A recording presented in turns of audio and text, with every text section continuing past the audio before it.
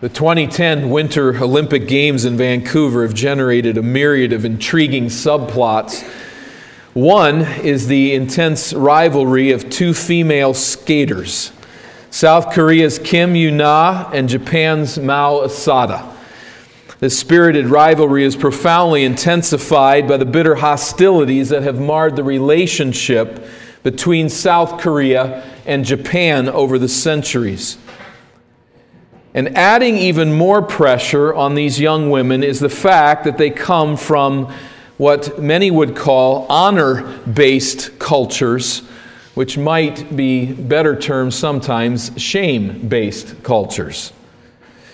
As a Westerner, it could make your blood boil to watch these two delicate waif-like women preparing to compete, aware that anything less than a gold performance will subject them to intense cultural shame. Not necessarily by everyone, but by many. They are the best female skaters in history, both advancing the frontiers of their sport in tangible ways. And yet a silver medal will subject them to shame in their homelands on some level. And so there stands Mao Asada of Japan on a podium, a silver medal draped around her neck, and a face that reflects the pain of a woman who has failed and knows that she will pay a bitter price for it. She is probably, in many respects, the second greatest ice skater that's ever stood on the planet. And yet there's this deep disappointment. And as Westerners, we're easily and rightly appalled by such cultural cruelty. We see some of our people standing there with massive grins because they've won a bronze. And they're happy about it, and even some explaining how they're just happy they came. But you know, as twisted as shame-based cultures tend to be, we in the West are deviant at the very other end of the spectrum. Repulsed by the notion of cultural shame, our culture's motto is, I don't care what anyone thinks. I am free to do what I want, the way that I want to do it. Keep out of my business. It's all about me. You stay out of it. Well, that's just as twisted, isn't it? And it's very pervasive. Depravity in Eastern cultures tends to twist shame into a cruel and heartless bludgeon. Depravity in Western cultures tends to so despise the very notion of shame as to sacrifice its power to encourage moral responsibility. We simply don't do shame here. By virtue of Jesus' saving grace in our lives, we should be very different than both of these extremes. By virtue of His saving grace in our lives, the culture of our church should avoid these faulty extremes. The culture of a biblically grounded church, do we recognize this? A church that honors Jesus Christ as its head will employ the motivation of shame. And it will do so in an edifying way. It's both. Shame has a place, but it must be used very delicately and very responsibly. Now, let me tell you, this is not a hot topic in churches these days. Not around here. Not in this culture. This is not a kind of sermon or a kind of topic that you'll hear much of anywhere, I don't think. But it is one that we cannot avoid if we are to honor God's counsel as a church. Concerning our life together and what it is to be, Jesus speaks and we need to listen. Now, in recent weeks, and the purpose of this message today is that in recent weeks we've been considering God's wisdom regarding corrective church discipline. Today, then, we're going to turn to the more narrow topic, investigating this question: how should we relate to a member under church discipline who refuses to be restored? So we looked last week at the idea that all church discipline, that is, as we remove someone from the membership according to the words of Christ, as we do that, we should always have in view the desire to restore, to bring a person to repentance and to right standing. Now, far from an isolated discussion about a matter that rarely affects us, this question is vital. And I know there's some that are very much tempted right now to get off the track. You say, church discipline, I don't really have much to do with that to begin with, but how often do we as a church need to consider how we relate to someone who's under church discipline? I mean, isn't that a very narrow topic that's really not going to affect me? We need to understand that this question gets to the heart of how we understand the nature of God and His saving grace. This topic has everything to do about God and about how we honor Him and how we understand Him. So let's start by reviewing what we've already considered in recent weeks, just to refresh and to establish a place to start. Matthew chapter 18 and verse 15.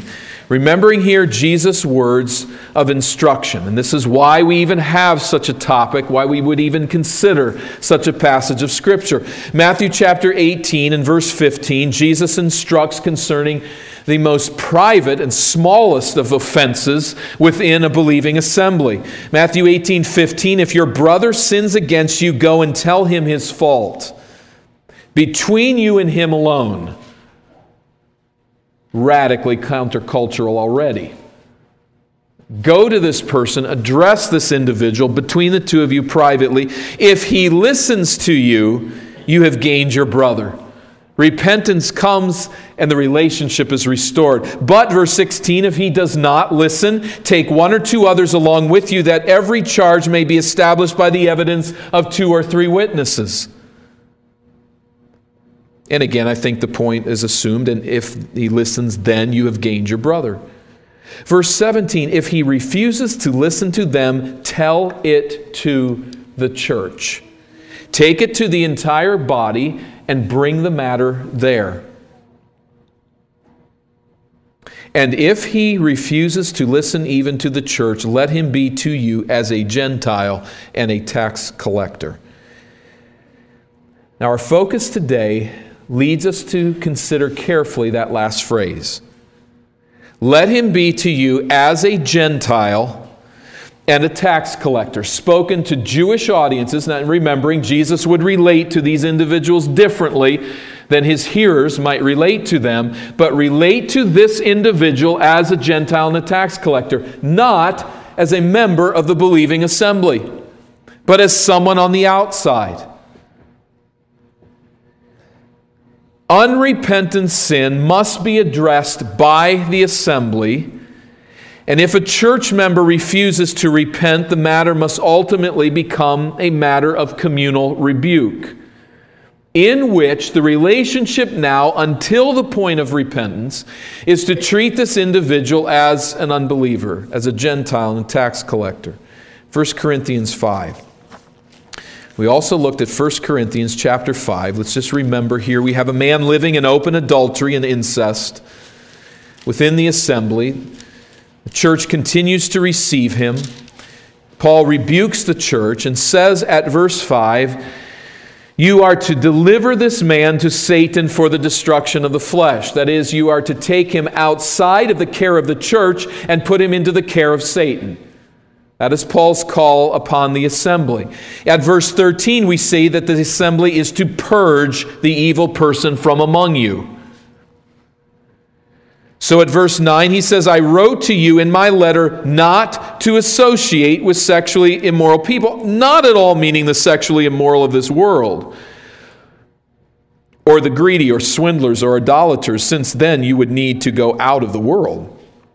But now I am writing to you not to associate with anyone who bears the name of brother if he is guilty of sexual immorality or greed, or is an idolater, a reviler, a drunkard, a swindler, not even to eat with such a one. What have I to do with judging those outside? Is it not those inside the church whom you are to judge? God judges those outside. Corinthian church, purge the evil person from among you. You are to exercise proper judgment against this individual who is walking in unrepentant sin. Now again, the key here is that phrase, do not associate with him. Once this person has been removed from the assembly of the church, the watch care of the church, in the membership in that sense, How are we to relate to this individual? Not to associate. Do not walk in fellowship with him as if no sin divided the sinner from the assembly. Now, we'll talk a little bit more about this later, but I don't think the idea is that you pretend the person's not there and invisible. But there's not a fellowship, there's not an association that says this is a believer with whom I am walking in fellowship. In fact, all of this is leading, as we looked at 2 Corinthians 2 last week, to bringing this person to repentance and to restoration in the assembly. That's the goal of it all. But with these ideas again established, let's go now to the Apostle Paul's second letter to the Thessalonians. But we're going to first actually look at the first letter. We'll be stopping longer at the second, but just to get the context of his writings to the Thessalonian believers. He has urged the church to grow in love for one another. And then in chapter 4 of 1 Thessalonians, verse 11, 1 Thessalonians 4:11, having urged them to grow in love, he says, and to aspire to live quietly, and to mind your own affairs, and to work with your own hands, as we instructed you, so that you may live properly before outsiders and dependent on no one. Now, for reasons we cannot ultimately know, some of the members of the church at Thessalonica were avoiding gainful employment, whether this was connected to some social issue, whether it was an ecclesiastical issue, that there was a belief that the wealthier should pay for the poor, whether it was eschatological, that Christ was going to come, and some were already assuming that that was just right on the door. We don't really know why. We cannot really determine this is the reason these individuals weren't working. Maybe they were just purely lazy. We don't know. All we need to know is they weren't working. Paul addresses this issue. He says this kind of behavior had two particular problems. Did you notice it in verse 12? What is the problem? Problem number one, that we may live properly before outsiders. You need to get to work because not working is a poor testimony to unbelievers. Secondly, not working led to dependency. If you are not working to earn your own way, then you're asking somebody else to earn your way for you. And that is inappropriate, Paul says, and so let's get out of this. Chapter 5 and verse 14, he says, I urge you, brothers, as he continues the admonition, admonish the idle, encourage the faint-hearted, and likewise. But admonish the idle. Now you'll notice probably a footnote there. The Greek word doesn't really usually translate idle. It usually translates something like out of line or disruptive or unruly. The way in which these individuals were disruptive and unruly was that they weren't working. And so the word idle has sort of crept into our translations. But as their disruption was rooted in their refusal to work, the problem was really greater than simple laziness or greater than simply not gaining the income that they needed. The problem had begun to affect the body. It was disrupting the church. It probably included them leeching off of others, as there's indications throughout, but it certainly also led to their spending their time in places they shouldn't be spending it. Work has a way of tiring us out and keeping us busy. They weren't being busy, and we'll see that in a moment. Think of this now. As Paul's writing, when he was with them, he actually had to tell them that if someone doesn't work, don't feed that person. Then he writes this letter here, and then we understand that the problem continues. And so he writes another letter, 2 Thessalonians, and let's make our way there. These disruptive and lazy church members were not changing their ways. And so Paul writes in 2 Thessalonians chapter 3 and verse 6. He continues the discussion with more pointedness here. 2 Thessalonians 3:6. Now we command you, brothers, in the name of our Lord Jesus Christ, that you keep away from any brother who is walking in idleness and not in accord with the tradition that you received from us. Keep away from him. That is, the warm, covenantal fellowship between the church and a disruptive member of the body was to be suspended. So we're hearing echoes of Jesus' words, treat him as a Gentile and a tax collector. Do not associate with him, 1 Corinthians 5. And here, again, the same concept. Keep away from any such person. The church was to detect those living in morally disruptive, evangelistically inferior ways, and they were to purposefully avoid them.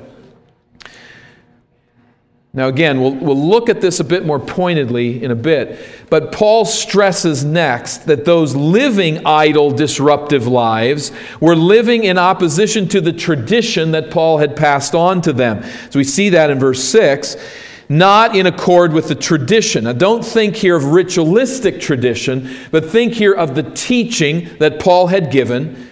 And think of the example. In a Jewish way, this would have been the understanding of tradition. It wasn't simply facts on a page or rituals, but it was a way of life.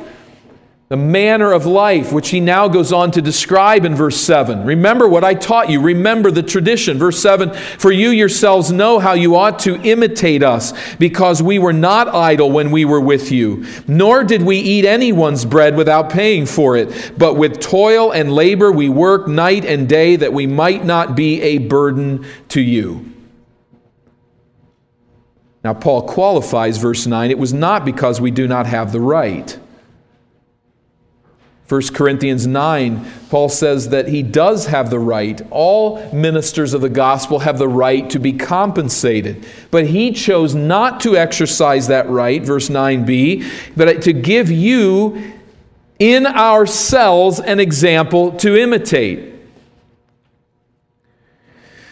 So what he is saying with this tradition that he's passed on, it's not merely his example, but it is that. It's not merely his teaching, but it is that. I think ultimately the life that Jesus redeemed his people to live is not one in which they leech off of others. It's not one in which they refuse to work so that someone else has to work for them. That's not the redeemed life. And I left you, says Paul, an example of how to work hard to gain your own food. I had the right to receive compensation because I was working as I proclaimed the gospel.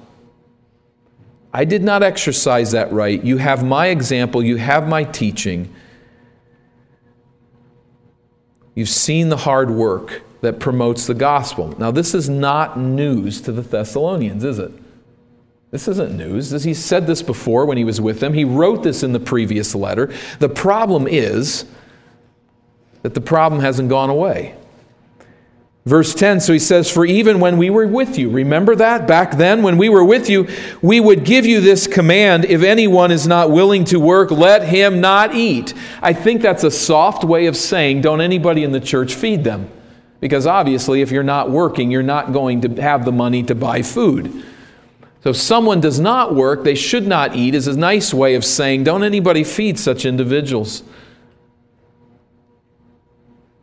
But in contrast to this work ethic, Paul continues verse 11, for we hear that some among you walk in idleness, not busy at work, but busy bodies.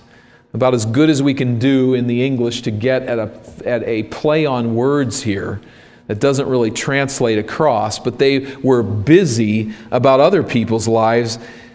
They were not busy with their own lives and their own work. And so here we see that the problem was not merely that they were lazy, but that they were disruptive to the peace of the assembly. They were apparently using time that should have been spent in work, being busybodies within the assembly and causing disruption and trial. So not busy at work, busy minding other people's business. By way of correction, Paul articulates the kind of conduct that is befitting to believers. And verse 12 should now be very obvious to us. He says, now such persons we command and encourage in the Lord Jesus Christ to do their work quietly and to earn their own living. Do their work quietly doesn't mean they whisper while they work. The word quietly is an idea of being characterized by inward calm. You see the idea. They're busybodies. They're all in a tizzy over the affairs of others. They need to rest at peace in the work that God has given them and to earn their own living, or literally to eat their own bread. They were not to leech off of others. Again, the indication of the problem. So they're spending their time where they shouldn't. And it's causing them to be a siphon off of others' resources and disruption in the assembly. This is to stop. Now, says Paul, to those who are walking rightly, to those who are working, to those who are faithful in the church, he says, verse 13, as for you, brothers, do not grow weary in doing good. They were not to be influenced negatively by the loafers, but were rather to do what is good. Doing good here, that is what? You're to go to work. You're to give appropriately. You're to generally live out the life of God in union with Jesus Christ. But back to those within the assembly who remain in a disruptive orientation, Paul says, verse 14, and here we come in again to the issue of how do we relate to such people. If anyone does not obey what we say in this letter, take note of that person and have nothing to do with him. Why? That he may be ashamed. Take note. That means the church is to be godly enough and discerning enough to be able to see the lifestyle of people in the church and to be able to identify this individual here is not walking in line with the teaching of God's Word and in line with the implications of the gospel. Take note of that person. Having identified such a person, what were they to do? Have nothing to do with him. It's the same word that's used in 1 Corinthians 5, verses 9 and 11. Do not associate with this individual who is walking in unrepentant sin. The same word is used here, have nothing to do with this individual. Don't associate with them because they walk in sin and in unrepentance. Now again, what is the purpose of this treatment? Why should we not associate with such a person? It is this, that he may be ashamed. One commentator explains the cultural force of this command. I think it's helpful when he says, honor in Mediterranean societies came from the group to which one belonged. And the loss of honor resulted in shame. It's one of the places where Western individualism fails us. There is not so much a sense of honor coming from the group. And there's some good things in that. But there's some bad things in it. With their sense of honor coming from the group, from the society, from the church,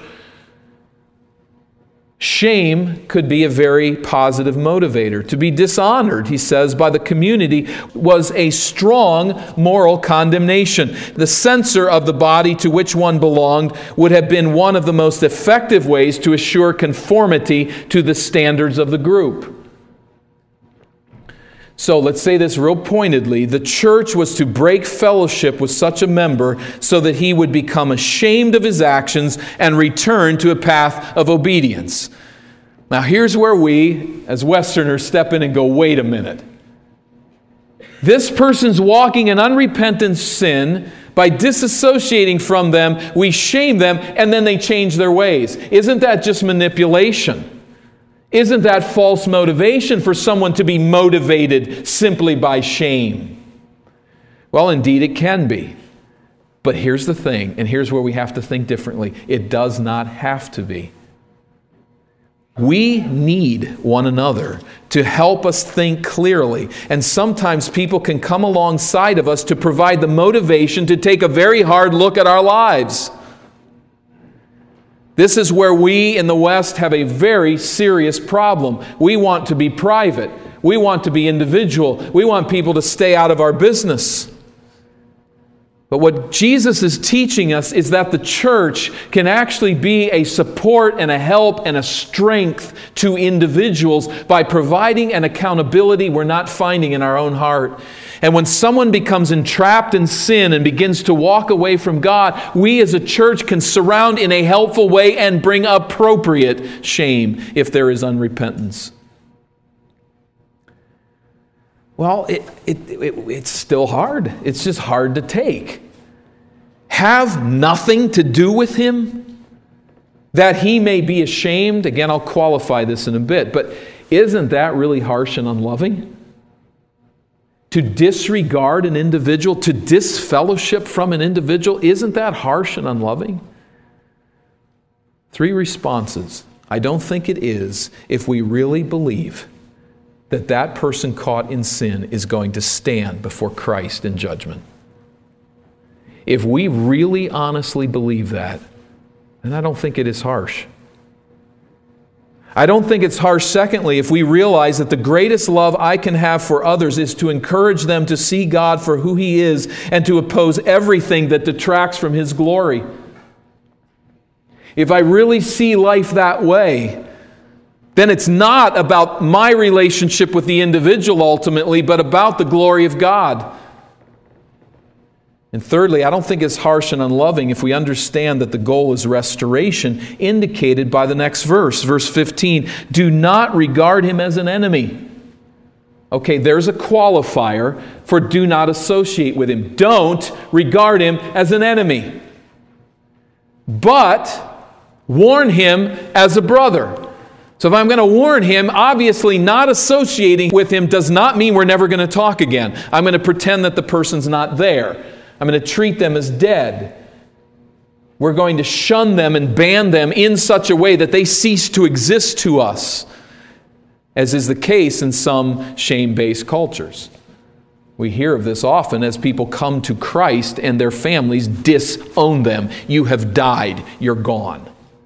No. Warn him as a brother. Warn him. Continue to call him back to repentance, not as an enemy, but as a brother. Now here we run into a little trouble on this verse, and that's that some would say brother means that we are to treat him as a Christian brother and a member of the church. There's others that would take the brother to be simply an illustration, to relate to him as a sibling, that is with loyalty, with tender regard, with zealous hope for change. Perhaps most Bible interpreters would say that this is not a matter of church discipline. It's not a removal of such people from the membership of the church, but simply a pre-stage to removing them from the membership.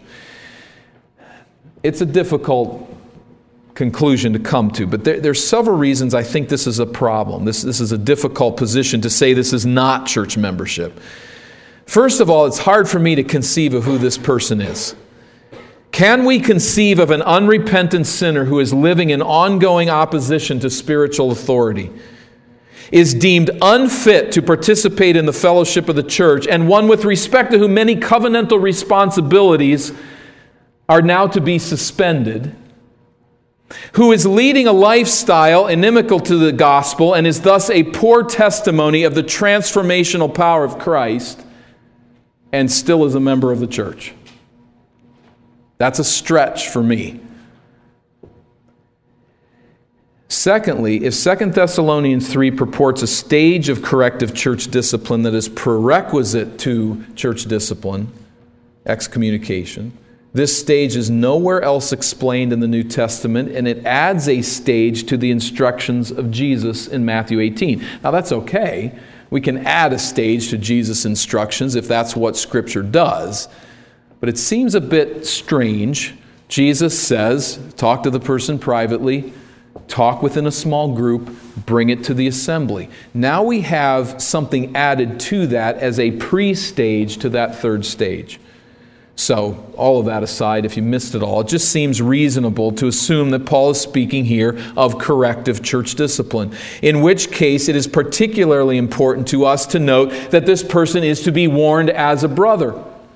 And he says that even in 1 Corinthians 5, where there's a clear case of excommunication, this so-called brother we're hoping to see restored. And I think we have the idea here as well. You're to treat this one as a brother that you're going to continue to call to repentance and to change. Warn him.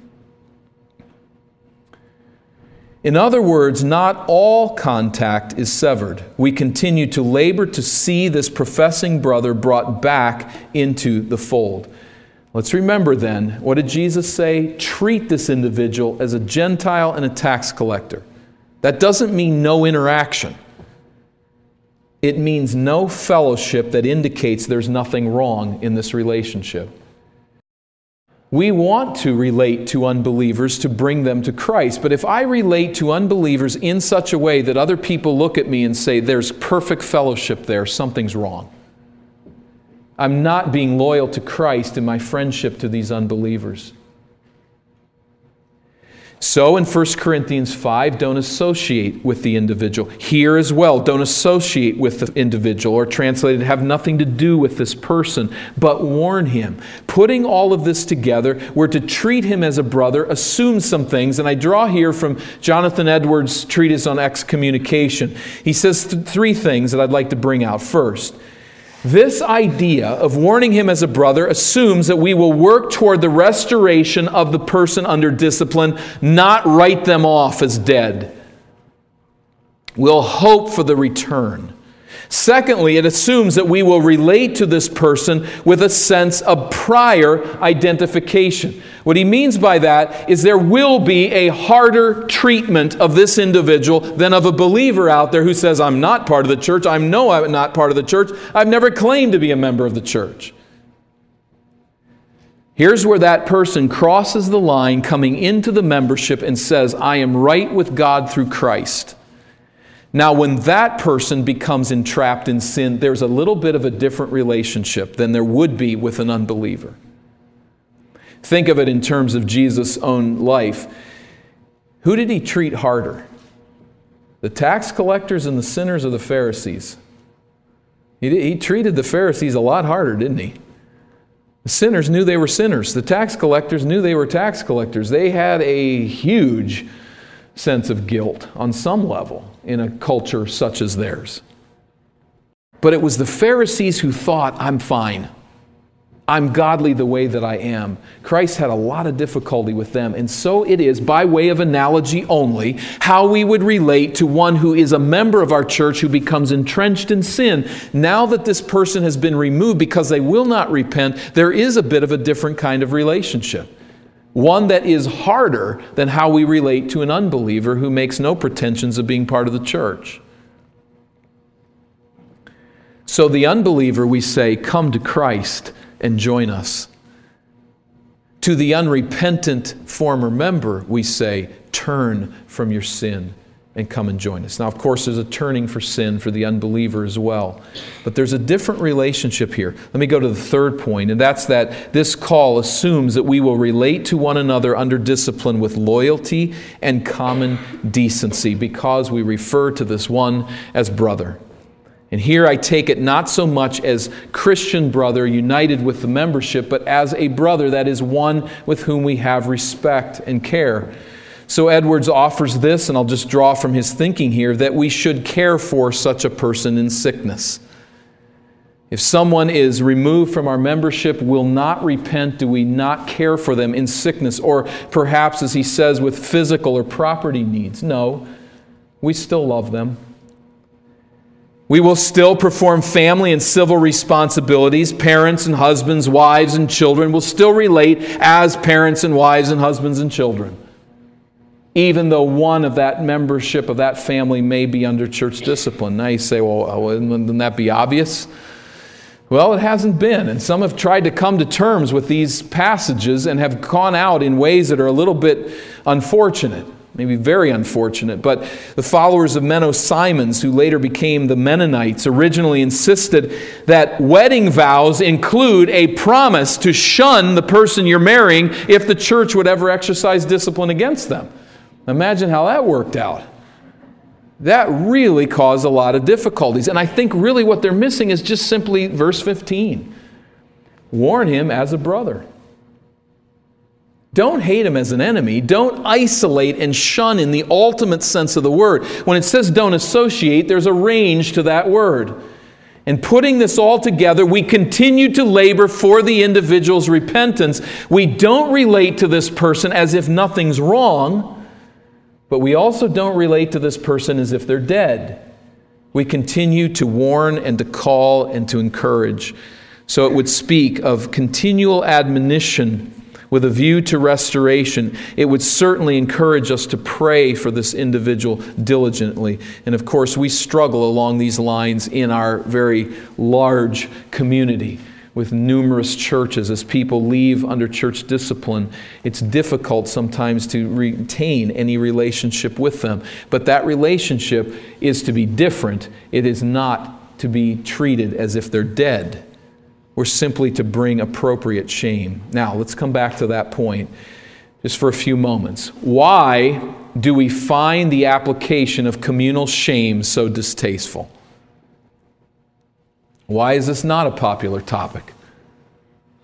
Why is it that we don't like this? I believe that one of the reasons is that our sinful hearts steel us against a healthy sense of the horror of our sin and the reality of our guilt before a holy God. We are certainly right to reject any twisted application of shame based on hideously false impositions of guilt. But let's say this, there is real guilt. There is real sin, and there is a real God who is really the judge. For all have sinned and fall short of the glory of God. The wages of sin is death. These are God's words of shame in one sense.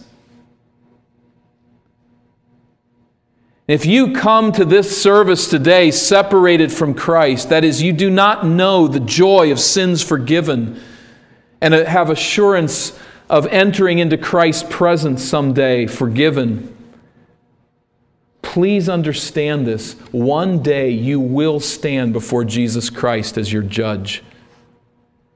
And on that day, apart from the mercy of God, your shame will become infinite.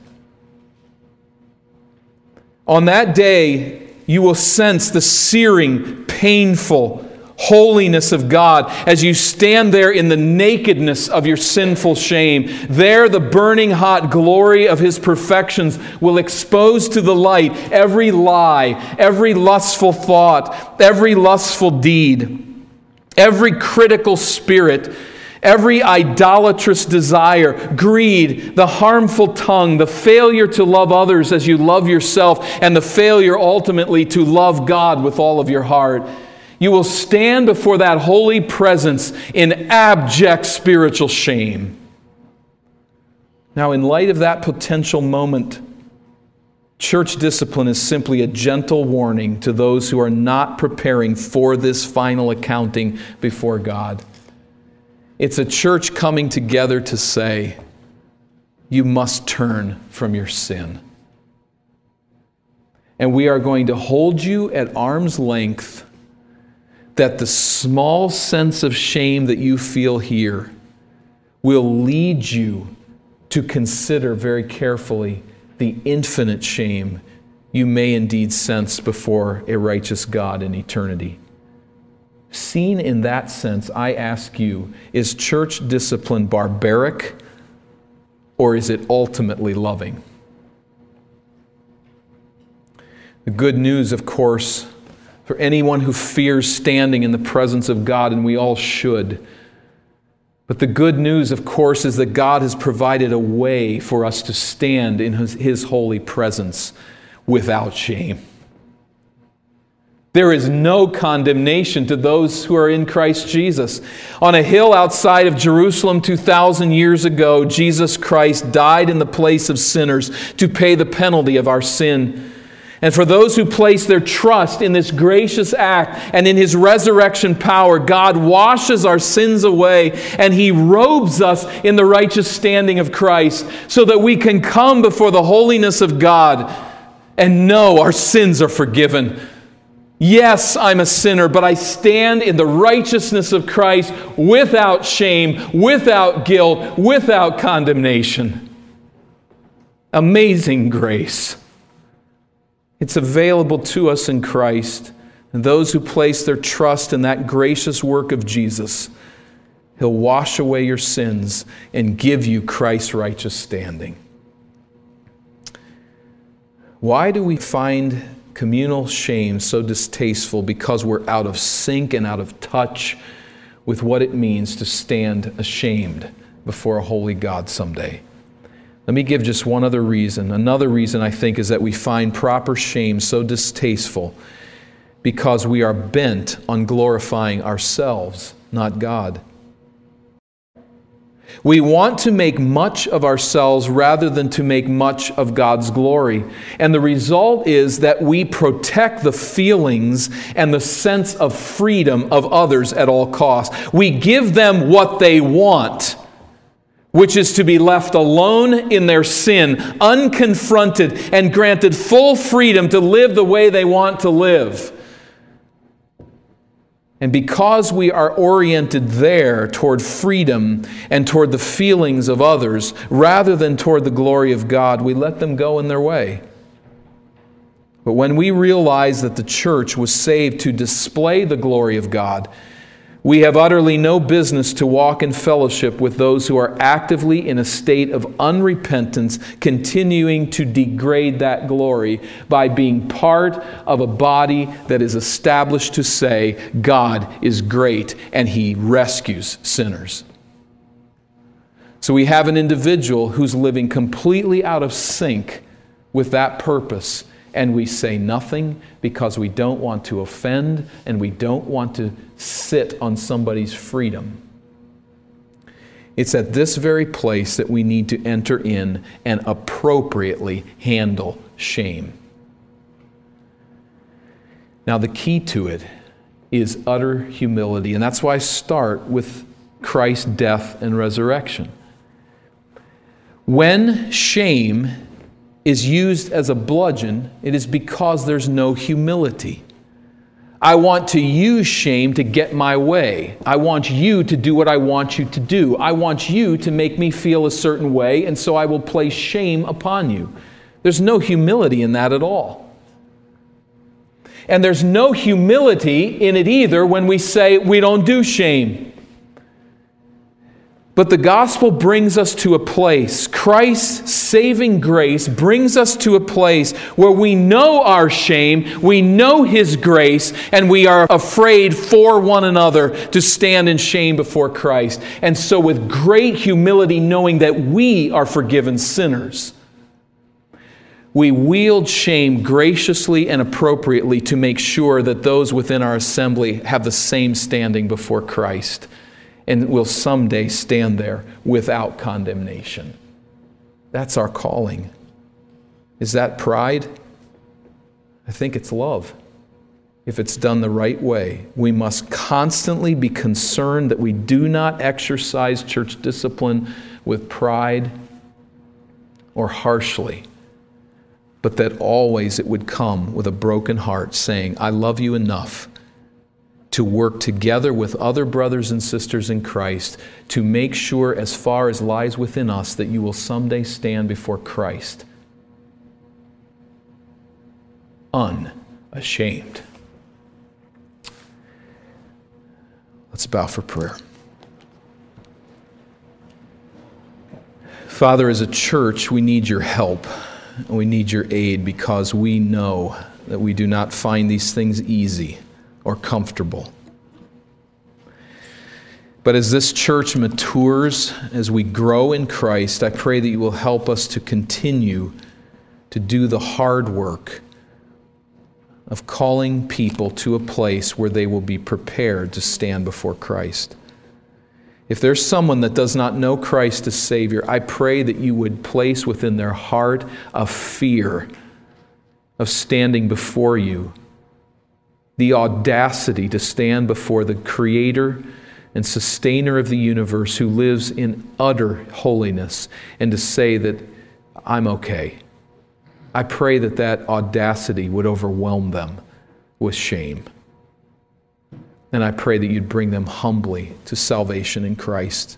And for those who are members of this church and know Christ as Savior, I pray that we would grow in our faithfulness to help one another be prepared to meet Christ. To this end we pray, throwing ourselves at your mercy, asking for your grace to continue to operate within our church. Through Jesus we pray. Amen.